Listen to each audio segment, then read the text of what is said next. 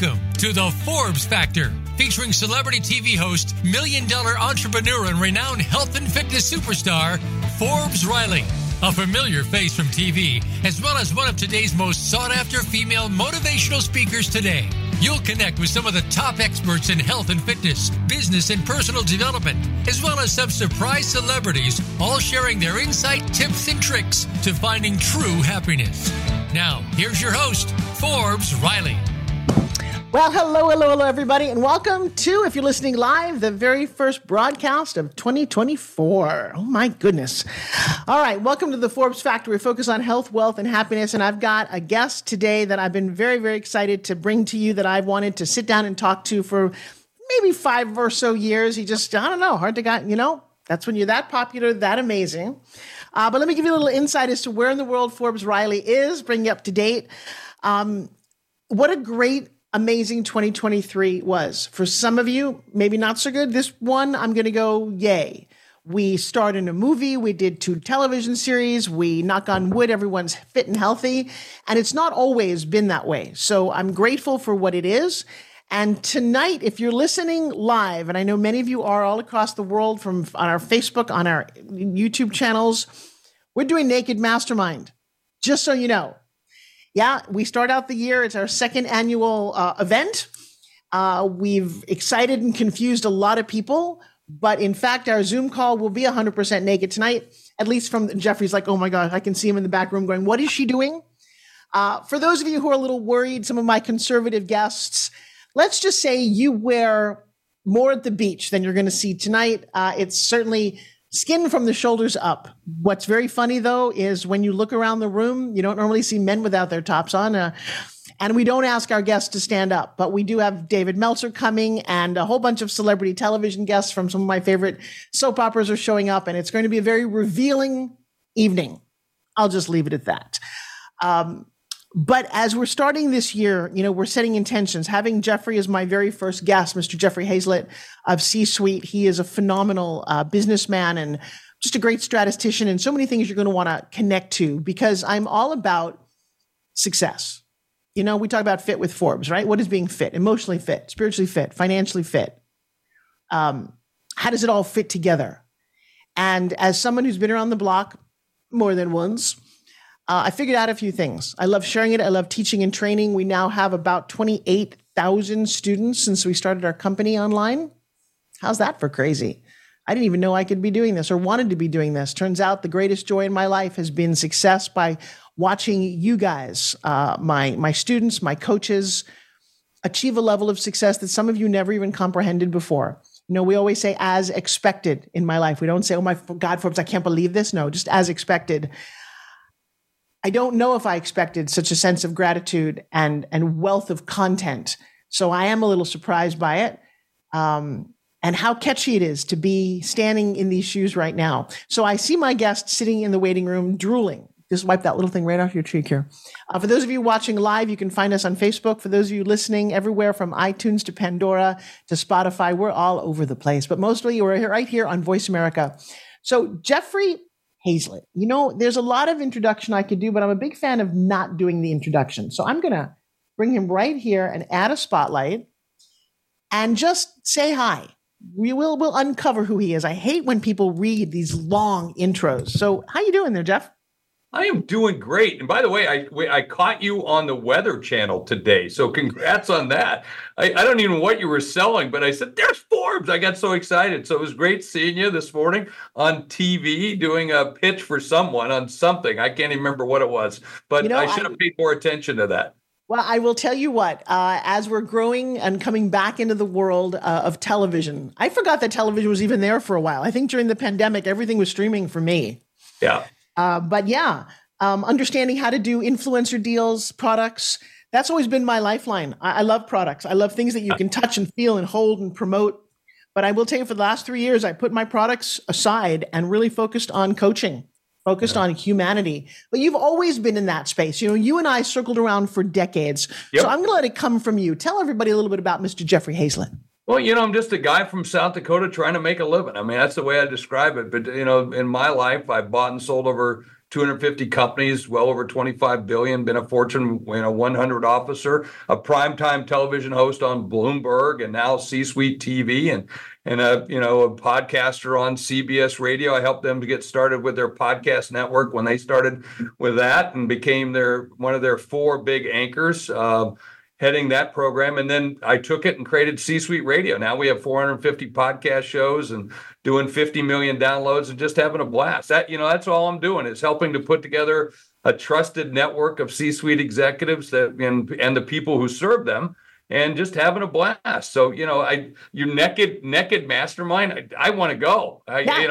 I would probably scare everybody out of there, but it would just be fun because, that's the way I live my life. Metaphorically naked. I mean, right. It is what you see is what you get with me. That's the way I've always been. And then certainly people through this hour that we'll spend together will certainly get a good sense of, hey, this guy just says it like it is. And that's who I am, and most of the times on my TV shows or even my books or whatever, people always say that, did he just say that? Did he say that?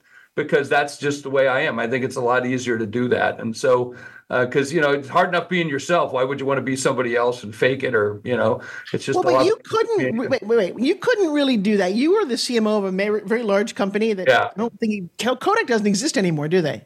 Yeah, they do. They went bankrupt a couple of years ago. I left back in 2010.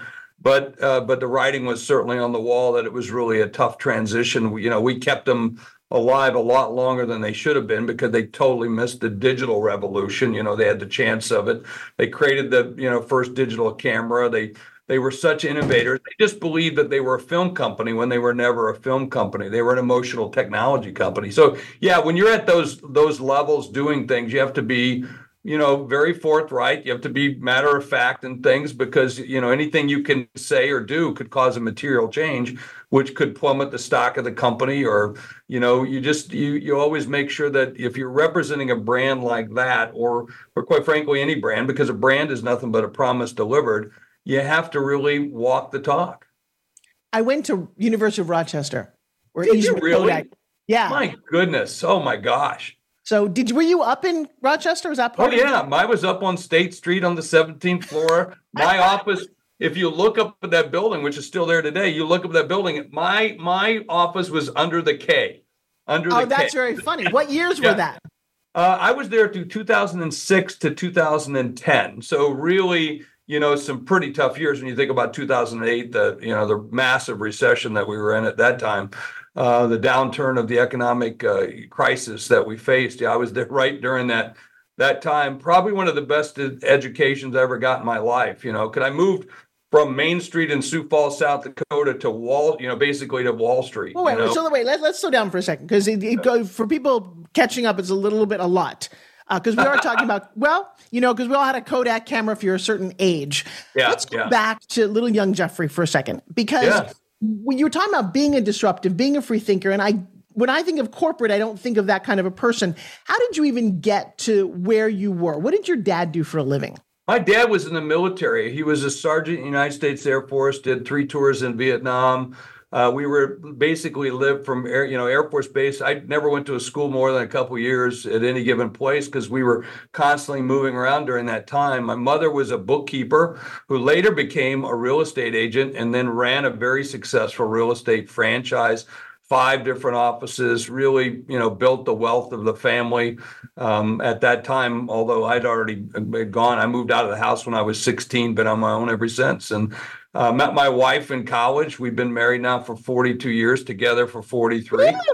Yeah, it's amazing. Because we've watched so many of our friends. I've gone to 2 or 3 of their weddings, So how many divorces did you go to? Yeah, a lot of divorces too. Yeah, and by the way, when someone has a divorce, you never know whether to say congratulations or condolences. But I just say congratulations. I think it's a chapter. You closed it, move on, and yay. Yeah. And we grow, and luckily there's people like me. Look, I know me, I wouldn't be married to me. So, I'm lucky to have somebody that sticks with me for this doggone long and knows my ups and my downs like every human being has. And so she's just, and a big cheerleader for me as well, without question. But she's the one. I'd be dead if I weren't with her. I know that. That's a fact. I'd be dead. I would have worked myself into the ground. I would have had so many addictions because of the kind of personality that I am, person that I am, but like most people, I would have just, worked myself to, and by the way, work is an addiction. If for those who don't know, that you can have problems with all kinds of addictions, and being a workaholic is one of those. Yeah, I kind of straddle that, and I credit my second husband for that, for just being a lot of fun and going, let's get away from here and travel and eat meals, and because I love what I do as well. So you set out, your dad is doing all this, you don't have a stable, group of friends, which I think is fascinating, because I didn't have any friends growing up. I had a very strange childhood. Physically, I had a very strange nose and braces, and I couldn't talk for 2 years.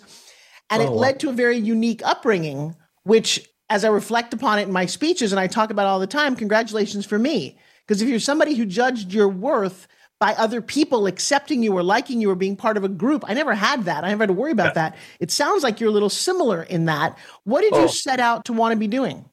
Just to one, survive, eat, because when I moved out of the house when I was 16. I was working full time while I was, in high school, doing all that, still student body president, all that kind of stuff. But just be better than what I have and build wealth. I mean, I have 3 rules for my life. One's build wealth, because that's how we keep score. And I want a life for my children and my grandchildren and those that come after to have a better life than I had. And to be better prepared. Second, I want to learn new things. I love learning. I read. I'm a voracious reader. I saw somebody bragging about reading 20 books. I'm going, 20 books? What are you talking about? That's nothing. That's a month and a half, right?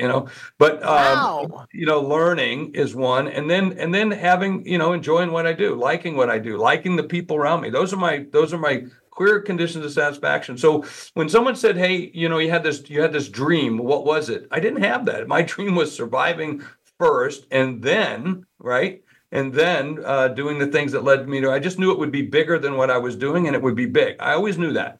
I always had that feeling that I would always be there. I was going to succeed. I was always going to do it. That doesn't mean you don't have voices in your head. I just stopped listening to them a long time ago. Well, let me ask you a quick question, which is really interesting. What's your first memory in life? I know that sounds crazy and a little offbeat, but. I was thinking about that the other day. One of my first memories is of my grandmother. I burned my hand. That's about 3. That's probably when had to be around 3, because she died when I was very young. And I put my hand on the stove and burned my hand. And my grandmother grabbed a stick of butter and put it on my hand. What was your decision about life based on that moment, do you think? Well, there's always someone there that's going to be there in your worst and darkest times. Probably that's it. I mean, if you really look down it, right? And then don't do that again. Don't do that again. No, but that's fascinating. You learn that message, right? You learn that message. You get that message, but you make a decision about life. And when I've met very successful people, I do a lot of traumatic healing of people who've had very bad traumatic first memories. And their decisions about life then become, I shouldn't be seen, I should hide, I'm afraid. And yours is quite the opposite. The fact that there's always people there to help you allow you to be a businessman. Literally. You have to realize that there are people there to help you. You're not going to do this on your own. There's no way. There's other people. You got to surround yourself with all these different people. That's what's interesting is you don't. See, you had the ability. Your first memory cemented that. And I've discovered that's what truly seems to separate very successful people. These decisions in your hard drive about how life operates. Well, a lot of times, a lot of interviewers, as you know, will ask you, what's your biggest mistake? And I always go, I don't know. I haven't made it yet. Meaning I'm going to make a bigger one. I've always had a failure, right? There's always been failure. You always have failures, right? I don't remember all of those. And I don't remember all the bad things. And I don't remember all the, Well, but I have a different question. I'm going to interrupt you for a second. Not the biggest, how do you handle mistakes and failure is more interesting to me. Big deal. They're going to happen. That's what's part of it. That's the way you got to get to where you got to go. I mean, if you don't have that, you can't have the good things. So, you're going to fail. It's not about failing fast. It's about winning fast. And so I concentrate more on what I need to do to win, knowing full well I'm going to fail. I'm a former athlete. You might not look like it, but I'm a former athlete. I know that I made a lot of bad blocks. I fumbled the balls. I did all the bad things. I got my butt kicked, whatever. But I also know I got backed up and I did it again. And I did it again. I did it better because I learned from those things. And that's the things that's just how I look at my life.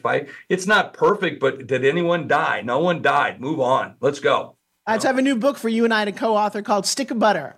Yeah, you know stick of butter. I like stick of butter. Stick of butter. Because butter. that's, you can always fix a problem and don't do it again. Yeah. By the way, butter's just damn good. It's just good. That's the other thing. It is if you're on a meat diet. Yes, as long as you don't mix it with more of it. You know. You know what? I tell you what. My ex-father-in-law is 91 years old. Lives on mayonnaise and butter. Yeah, my grandmother was 105 when she died, and and if you knew the things she ate, and most people would freak out. So I'm more with that diet. That's hysterical. Hey, guys, we've got 1 minute left before our very first break. I want to tell you we're having definitely a fun conversation. Hopefully, I'm going to ask you questions that nobody else has ever asked you. But I'm loving this. I'm loving the energy and the positivity. And we're going to come back with a little bit more about how entrepreneurs can figure out how to maybe up their 2024 with the help of Mr. Jeffrey Hayzlett. We'll be right back after this message. Don't go away.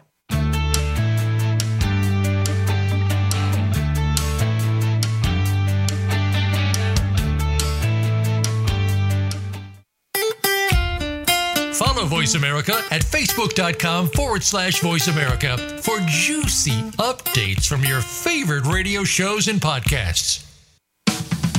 If you hate going to the gym, but want to shed that extra weight, finally get a flat stomach and tight-toned arms, we have the most unique solution. And get this, it's fun and takes less than 5 minutes, 2 times a day. Developed by Fitness Hall of Fame inductee and TV health expert, Forbes Riley. The Spin Gym is the most compact, low-impact, resistance exercise ever developed. This simple handheld device provides the most unique fat-burning, metabolic-boosting workout suitable for all fitness levels. You've seen it on TV and in print with more than 2 million sold. What are you waiting for? Get your Forbes Riley Spin Gym at buyspingym.com. Order now and discover how easy and fun it can be to get in the very best shape of your life in just 5 minutes. Guaranteed. There's never been another product like the Forbes Riley Spin Gym. So try it risk-free for 30 days. Visit buyspingym.com today.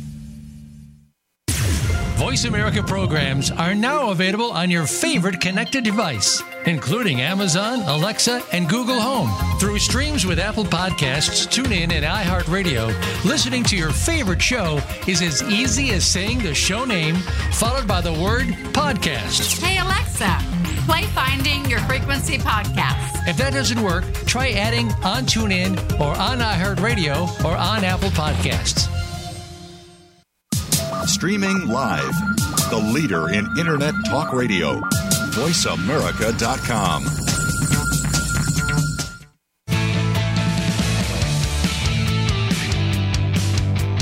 You are listening to The Forbes Factor. To call in with a question or comment, please call 1-866-472-5788. That's 1-866-472-5788. Or send an email to Forbes@ForbesRiley.com. Now, back to the show. Here's Forbes Riley. Hey, everybody. Welcome back to the Forbes Factor. We focus on health, wealth, and happiness. And today I'm with an amazing guest who I'm just delighted by. You know, you guys know me. Conversations are very free-flowing, whatever kind of happens and comes out of this. But I want to circle back to the idea that you took this beautiful spirit you have and you ventured into corporate world. Why did you do that? Well, it's because that's where the big games are played. If you want to play, I mean, I was in politics for a number of years, ran political campaigns, and then I realized, well, the real money's over here. And so that's what pulled me. And that's where the real, you talk about big games are played. The stuff they do in Washington, that's peanuts. Now, it is in terms of important and everything else, but it's a lot of people who have never, quite frankly, succeeded in other places. There's some good leaders without question. Don't get me wrong. No cards, no letters, please. But if you really want to see where things are done, if you really want to see the battleground of what it is to be independent and be free, you talk about the free enterprise system, you talk about business. And so, I wanted that credential of being a Fortune 100 officer. I mean, that's a very elite group of people. It's like, it's bigger than being a professional athlete, quite frankly. There's more people there. If you take officers in Fortune 100 companies, there's only 500 of us in the world, 5 officers per company. If you take that times, Fortune 1000, there's only 5,000 people in the world. Okay. And there are more people playing professional football than there are Fortune 1000 officers. And so when you look at that, that's the elite of the elite elite of the elite. And I love playing in that game. I like playing in a big boys, big girls game. And that's where it was. And so, and by the way, think of it as a small community. We know each other. We all know who's who. I mean, at that level, just like if you think about professional baseball, professional football, soccer, whatever, everybody knows everybody, or at least knows of those people, even if you haven't played against them, so to speak. So that's a very elite group. And so, yeah, that's like, being the all-stars. And so when you're at a Fortune 100, and so that was a great credential to have, an unbelievable experience, Forbes. I can't even tell you, how many times. By the way, was I prepared for it? Heck no. I remember sitting there one of the first days going, man, this place is screwed up. Somebody ought to do something. And then I looked around and went, oh, wait, that's me. I have to do something. And so what credentialed you to get to that position? I had helped them buy and sell a couple of $1 billion worth of companies. In my career, I've been able to see things and say, hey, you should really look at this. And I saw a couple companies and I went to Kodak and said, this is at the core of what you do, at the intersect between imaging science and material science. And you should really look at this company and it'll help. And by the way, the companies that are there today are the companies that I sold them way back in 2000, 2004, 2005. Wow. And when I finally sold them a couple of companies and was involved in those transactions, that's when they said, hey, no, you're going to come over here. And I said, sure, I'll do that. But I want it, based on these credentials, or these, not credentials, this criteria. And part of that is I wanted strategy because, I had envisioned that, hey, maybe I can come to this CEO of this company or of another company of that size. When you think about a $180 billion company, I was running a $17 billion marketing budget. I mean, these are some pretty big numbers. And so having come from a 3-person, public relations consulting firm, which I did, to that role was eye-opening, because I'd be sitting in these meetings now managing billions of dollars. And, and I literally, my father-in-law asked me, he was a farmer a rancher from South Dakota. He said, how do you do that? I said, Bob, all I do is take the zeros off the numbers. I said, if it's a good decision in Sioux Falls, South Dakota, then it's a good decision on Wall Street, just bigger numbers. And that's the way you have to look at things. And that's just how I always do things. I break it down pretty quick. And so what's a takeaway for us entrepreneurs? It's funny. Until just this moment, I really never thought about the level of C-suite executives and what they're in charge of and what those numbers really are. I certainly know entrepreneurism. I've sold $2.5 billion in my career. I've been involved with lots of companies, but probably never a Fortune 100 company. What couple of things that you took away from being in charge of all that? Well, first of all, it's a very lonely place. Everyone thinks it's hustle and bustle, but it's pretty lonely. I mean, I basically, it was like 4 or 6 people on my entire floor because I own the floor. I mean, and it was mine, right? Along with one of my other executives that was up there. So that's one of the things. So it's you got to make the decisions, and it's really up to you. So the person that's going to help you is looking in the mirror. That's really truly it. I always called it the mirror test. That's the first book I wrote was about the mirror test, because the only person coming to your aid is the one that's looking in the mirror. And so you have to really, truly, understand. You have to be very grounded too, and really understand what problems you're trying to solve, because you're moving at breakneck speed. I mean, Forbes, you got to imagine at that level, I would go to a trade show and literally at 7 a.m. when I'm supposed to leave, there's someone outside my door. They're briefing me on the schedule. They're handing me a Diet Mountain Dew, because I used to drink Diet Mountain Dew like it was water years ago. I don't do that anymore. But and they would hand me a Diet Mountain Dew. Somebody would hand me a fried egg sandwich, because that's what I like to have. And there would be somebody who walked ahead of us to go press the elevator button so that the elevator doors would be open by the time I got there. But because we're trying to compress that much time. And they pre-walked the route that we were going to go. So we knew exactly how to get there. I mean, so at that level, your time is very fragile or very valuable to you in terms of understanding that. So time is money. And so your time is inventory. And that gave me a great sense as I went out and became a Hall of Fame speaker, a best-selling author, consultant, where we're basically trading time for money, right? And the understanding of time was probably one of the best things. And then the next thing is to go and find experts. You got a heart problem, go to a cardiologist, not a general practitioner. So why the things that you can do, certainly you can do them and you can do them very well, but it's really truly about delegating, eliminating, or automating. Okay. And so I spend my day with those three words at the beginning of my day, and I look at those things that I can eliminate on my schedule. I might eliminate my entire schedule if something else is more important than something else. That's the way it happened. I mean, my first days at Kodak, I helped to sell a company for $2 billion. My first few days that I was there, I canceled the Olympics the first few days I was there. Our participation in the Olympics, which was a huge decision, because since 1896, we were the very first modern day, support of the Olympics, but we were paying $100 million a year in order to be a sponsor of the Olympics. Well, how many cameras must you sell at a 10% margin, in order to pay for the Olympics? You can't. There's not enough cameras in the world that are sold that will pay for that. But you have to make those kinds of decisions. That's a tough one. Yeah, it's a tough one, but it was an easy one. I turned to the boss. I turned to my CEO, and he says, "Hey, Jeff, this is the decision that George Eastman made, and you're now telling me that we need to do this." I said, "Antonio, let me lay this out for you." And I did. And he goes, "I'm with you. I understand." And he goes, "You can make that." And I remember him said, "You can make that tough decision." I said, "They're not tough when they're right. They're not tough." I love that. Right. And think about people you've had to fire, Forbes. I mean, I don't like firing people, but there are times we had to, and if it's right, you have to do it. That's it's funny. I'm a rather woo-woo creature, and last year my word for 2023 was implementation. My word, which you just happened to mention on my very first podcast, is delegation, and then in parentheses, and domination. That's what this 2024 is for me. Good for you. Love it. But I will tell you that delegation is still something, as an entrepreneur who's never had that level of ability to delegate. I'm working on understanding it on my own. I now have a very large team. I have a team, not quite to your size. I would love you to drill down, though, on timing. When you're an entrepreneur, because a lot of my audience are solopreneurs, how do you understand delegation of time? Well, you have to look at what you can do. We're all given. That's the one thing we're all given that's the same.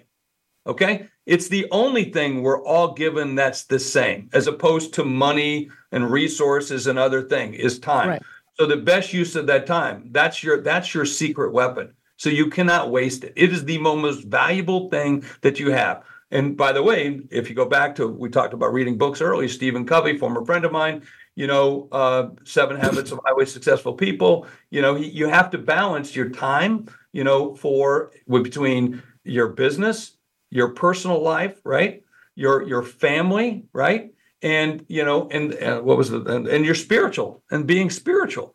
I mean, now I've probably had... And your physical, stick your physical in You know there. what? I was going to say, because I'm talking to you, right? Of all people, it's your health and wellness, without question. And as I get older, I wish I'd have paid more attention to that. And I'm doing a better job of that, right? Good. But, and that's why I'm no longer drinking the sodas and the other stuff. If it's not natural, okay, organic, or it's not water, wine, whiskey, okay, I'm not drinking it, and milk. I love milk. I love milk. Really? We'll talk about that at some other time. Yeah, I love milk. Well, that's a holdover from a long time. But that's why I told you, I love butter. I love fats. I love all that stuff. But luckily I've got some good genes that I don't have bad. I don't have any numbers that are bad. I have no numbers that are bad. So. Well, enjoy that.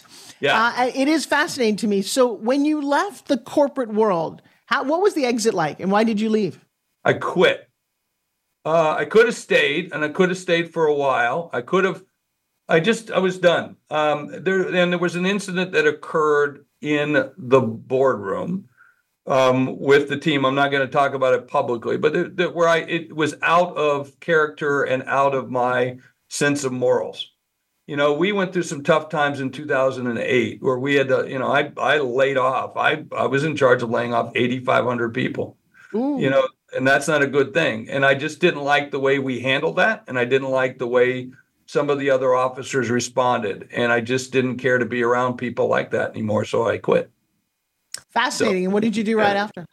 I went out in the speaking circuit. I did what I did before. I went out in the speaking circuit and hung up my card as a consultant and said, hey, here I am. And so I went on the road, started doing speaking. I came out with a book right away, hit the speaking circuit and started building up. And then that led to my show on Bloomberg, television show on Bloomberg. And then that led me, because I was doing a show called The C-Suite with Jeffrey Hayzlett, where I take you into the C-Suite, where 99% of the people who work at a company never got to go into. And then I would tell you the secrets that occur in those C-suites and what the conversations were like.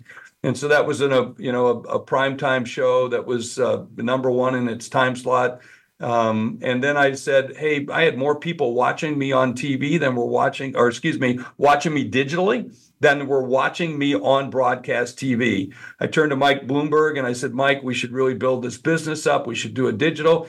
They weren't interested in that. And I said, well, then I'm leaving. And I started C-Suite TV, which eventually also became C-Suite Radio. And the rest is history. Now we're 50 million downloads. We're in 38 markets. We're on United TV. I'm the longest lasting running show on United and other airlines now. And it's just amazing. So we're having a blast.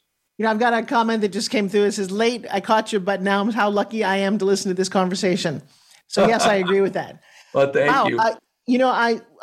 There's so many questions that I've got at the moment. One of them is some big takeaways. I did not realize that you had a show. Forgive me, I was not watching Bloomberg television. I was too busy watching Home Shopping. Yeah, there you go. By the way, if I had enough understanding or had connected to you earlier, one of my goals when they were going through some massive changes is I thought, I need to be CEO of this company. I said, they don't understand the structure of their own company. And I watched it crumble. And then they got bought by QVC because they were in fact dying. Yeah. And so that was interesting. I've never decided to venture into the corporate world. I'm going to stay where I am very happily here, but I do run my own world, as many of my people do. Give me a couple of suggestions before we go off to our next break about C-suite conversations for solopreneurs. Well, they're straightforward. If you have a C-suite, a lot of people think in the C-suite that we're meeting and talking all the time together. I might have saw my CEO once or twice a month. Once or twice, we might have talked on the phone about the same number of times. Now, this is when we have private jets. He's got his, I got mine. We're all flying all over the place, doing what we have to do, all over the world, doing the things we have to do. And I was the face and the voice of Kodak at the time too, so I was much more visible, and also with the customers. But so we had a very clear definition of conditions of satisfaction. So the first thing is, what are your conditions of satisfaction? I always ask every entrepreneur, the first question is, what problem are you solving? Because they'll start telling me stories about what they're doing and so forth. I don't give a crap about that. I'm trying to be good on your language. I get bleeped on my own shows because I would use the other word. But most entrepreneurs don't always know what problem you're solving. And that's the key and so inside that C-suite, we're very clear about the problem we're solving because we don't have much time. And we're really trying to get it done. And if they don't, you don't want to be part of that C-suite. So the first thing in that C-suite conversation is really understand, what are our conditions of satisfaction? What is it we're doing? And then what problems are we solving? And by the way, knowing the problems that you're solving is where the real value, the real money is, and the speed to the lead that you can get to in a much more efficient manner. Who decides that at those levels? Is that just something that...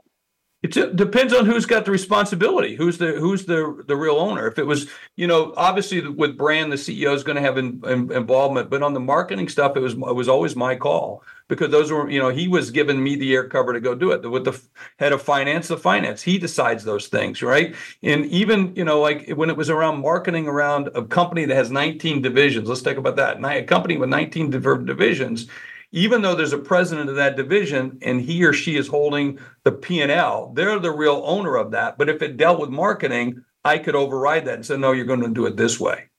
Because that was the tension that you put into the system. So healthy tension is a very good thing to have because it's a check and balance, right? So, you might have a lineman in a football team that's supposed to do this job, but the quarterback's calling the shot, right? So, and so forth and so on, but don't tell me how to block. Right. Those are the kind of things. And you're going to have that tension, which is great in the huddle, but we all know when to shut our mouth and go do our jobs. And so that's the kind of give and take that high performance teams have. We all know what we're supposed to do. And one of the cool things about that is, like, if you use this football analogy, if I missed a block and I didn't do something right, and we come back to the huddle, I don't just put my head down and shut up and hope they don't know. They know because the quarterback just got sacked. What I want to do is come back to the huddle, tell my teammates, I screwed up. I missed the block. I won't let that happen again. Or, hey, I need some help. That guy is stronger than me or faster than me today. I don't know why, but I need some help. Because that's what high performance teams do. You know what's so cool is, thanks to my beautiful husband, I know what you're talking about in terms of football. I finally watched the game. All right, you guys, we're taking our second break. Yes, I have a great story about watching Patrick Mahomes, and my entire last year was based around him taking the ball to the end zone after he had broken his ankle, going, you do, that's what we do here. All right, guys, you're listening to the Forbes Factor. I'm just enamored with my guest right now. His name is Jeffrey Hayzlett. Don't go away for the third part of our show today. We'll be right back. You're watching the Forbes Factor.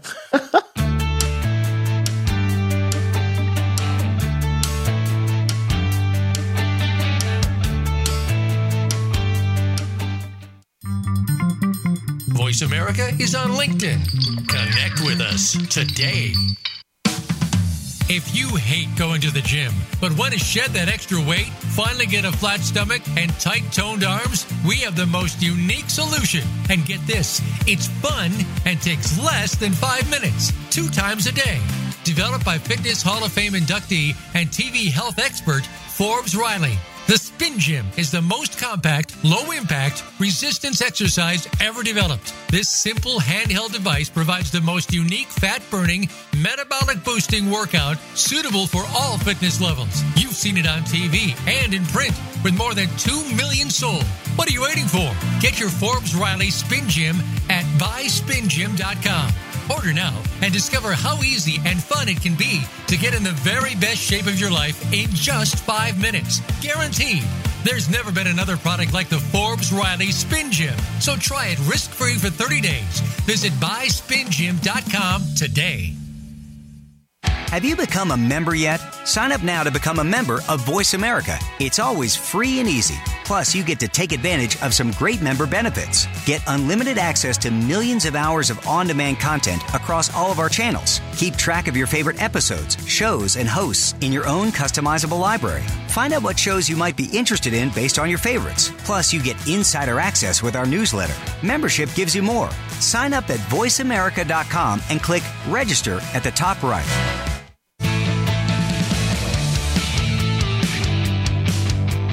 You are listening to the Forbes Factor. To call in with a question or comment, please call 1-866-472-5788.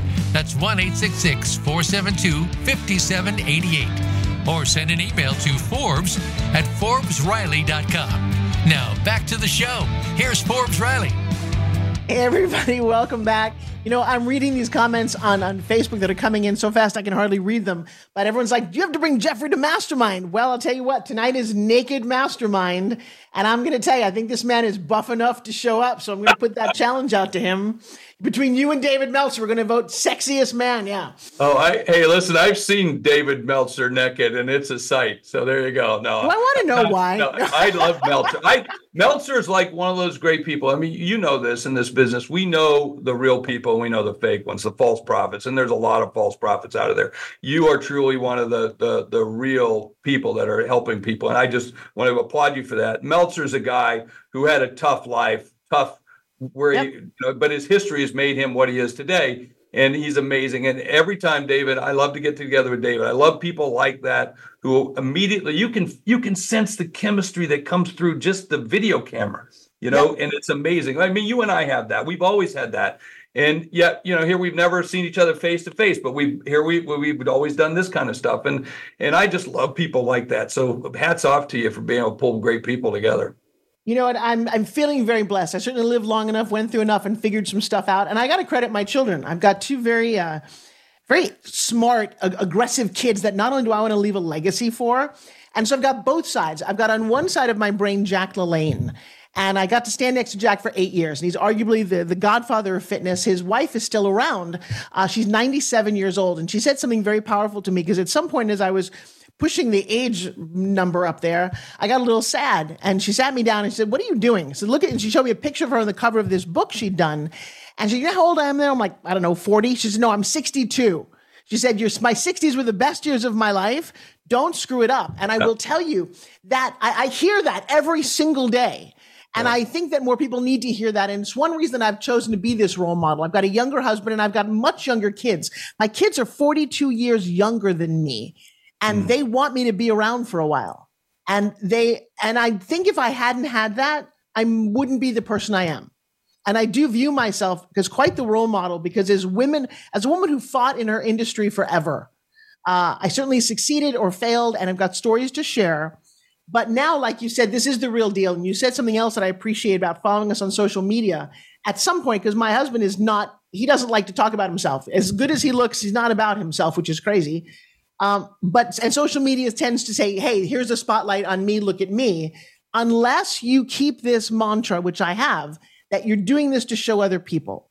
Yeah. And so he's going to go back and do the Arnold again in March. And I said, the only way that it makes sense for you to do this is if we follow as a community your journey.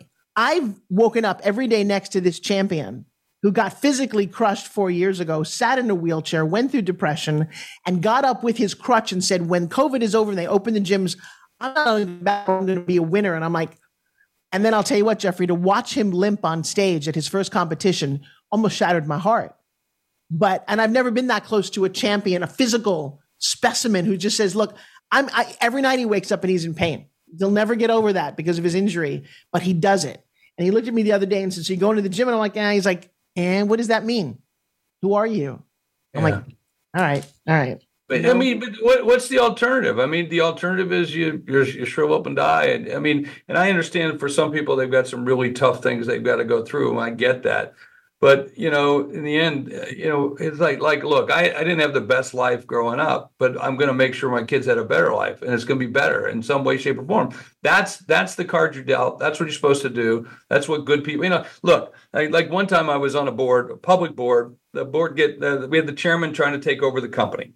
And some of the board members got together and said, you can't just do this. You got to go through a process. And in the end, we get sued because all the shareholders are suing. And even though there's 3 out of the 5 board members who say that you're not doing it this way, we made him do things, and he sued us the whole bit. It was tough. I lost a lot of money during that process.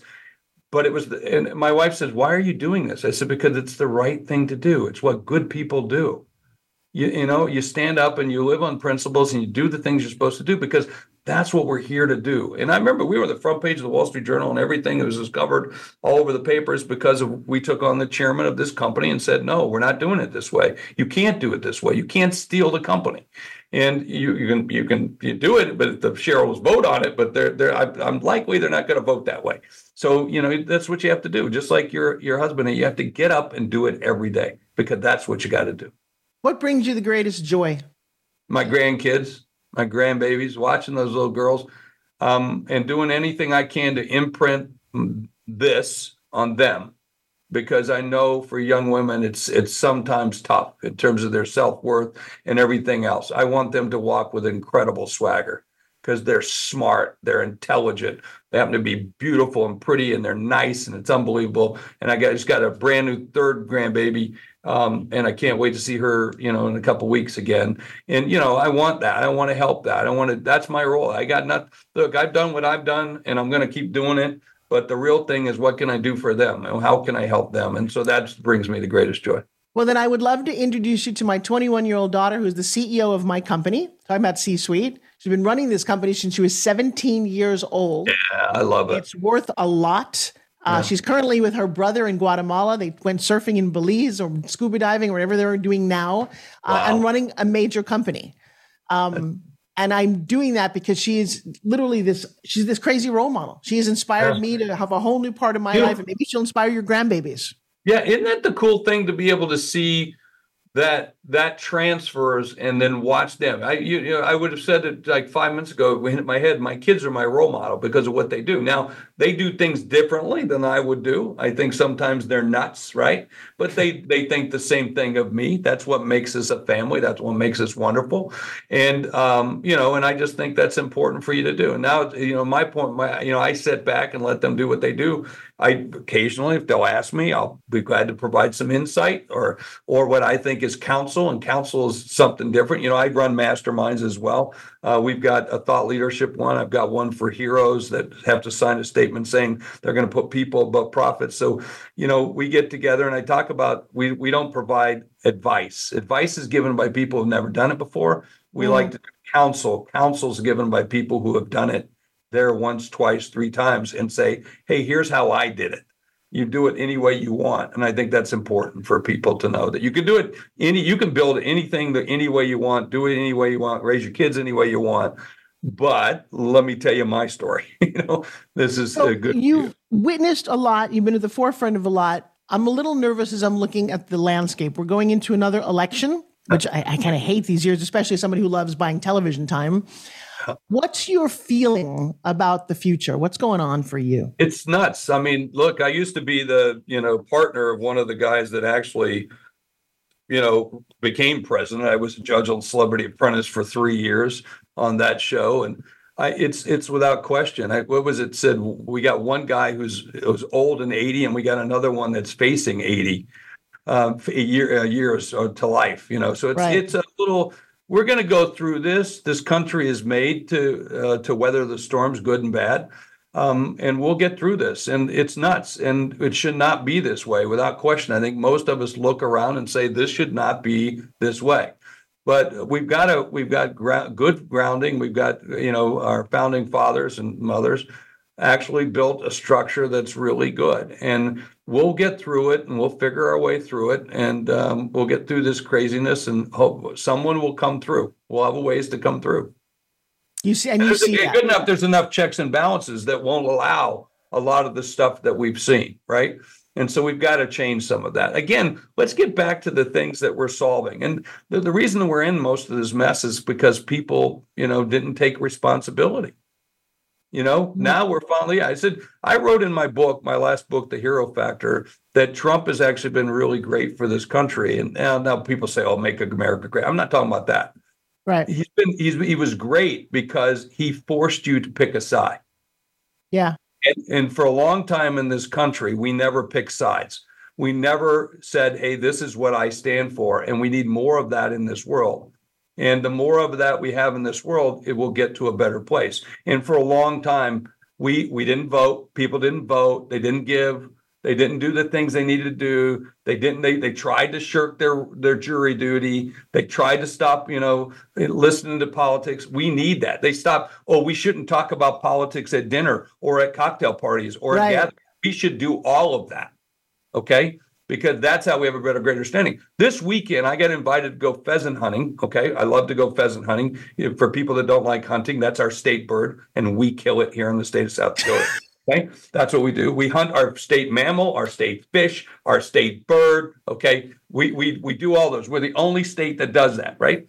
And I'm going with a person that in 1980 he worked on another campaign, and I worked on another. We went to Boise State, okay? We haven't seen each other in 15 years. We are total opposites in our political standing, not our values, but our standing and the way in which we get there. But we're going hunting together with guns, okay? And we will come back in hugging and kissing each other in essence, right? Because we can have that great conversation and know you can have civil discourse without hating the other person across the aisle. Oh, man, your voice has to be loud. We've got 2 minutes at the end of this show, which is impossible, hard to believe. Give me some thoughts for what you want people to leave this broadcast with. Hey, we're going to hit an economic crisis. We're going to have some downturns. But during the worst crisis, some of the greatest businesses have been born, okay? When you think back, 20 years ago or back to 2008, Uber, was born. Airbnb was born. Who would imagine that you would let people come over to your house, sit naked on your couch, and they would pay you money for it? Okay. Sit naked on your couch? Wait a second. Yeah. Well, think about it. So there's going to be great opportunities. So there's going to be some tough economic crises out there without question, but there's great opportunities if you work hard and do the right things and get to solving the problem you're supposed to be solving. So, Jeffrey, this has been amazing. I cannot wait to continue this conversation. How do we find you? Just reach out to me. I'm on social media. Find me on C-Suite Network, C-Suite Network, or at Hayzlett.com, HAYZLETT.com. You can find me or any social media. I'm everywhere. What a prince. Your kids, grandkids, and that wife of all those years is quite lucky. Thank you for spending this time with me. And I look forward to seeing you again. Let's do it again. This has been too long in the making. You know, right? Hello. Let's go. Oh, craziness. I just adore you. All right, you guys, for those of you watching, thanks so much, everybody on Facebook. Let's start out this year, 2024, with a bang. We're going to roar with 24. I appreciate my guys at Voice America. I just want to send some love to them. They work very hard to make sure this broadcast is top rated, is on as often as it is, and just, you know, I'm living in a state of amazing gratitude and thank you. Let me say goodbye to Jeffrey. Thank you so very much. And to everybody there, you know, I'm just going to leave you with these thoughts that you may only live once, but you know what? If you do it right, once could be enough. All right, on that note, bye, guys, and I'll see you next time right here on the Forbes Factor.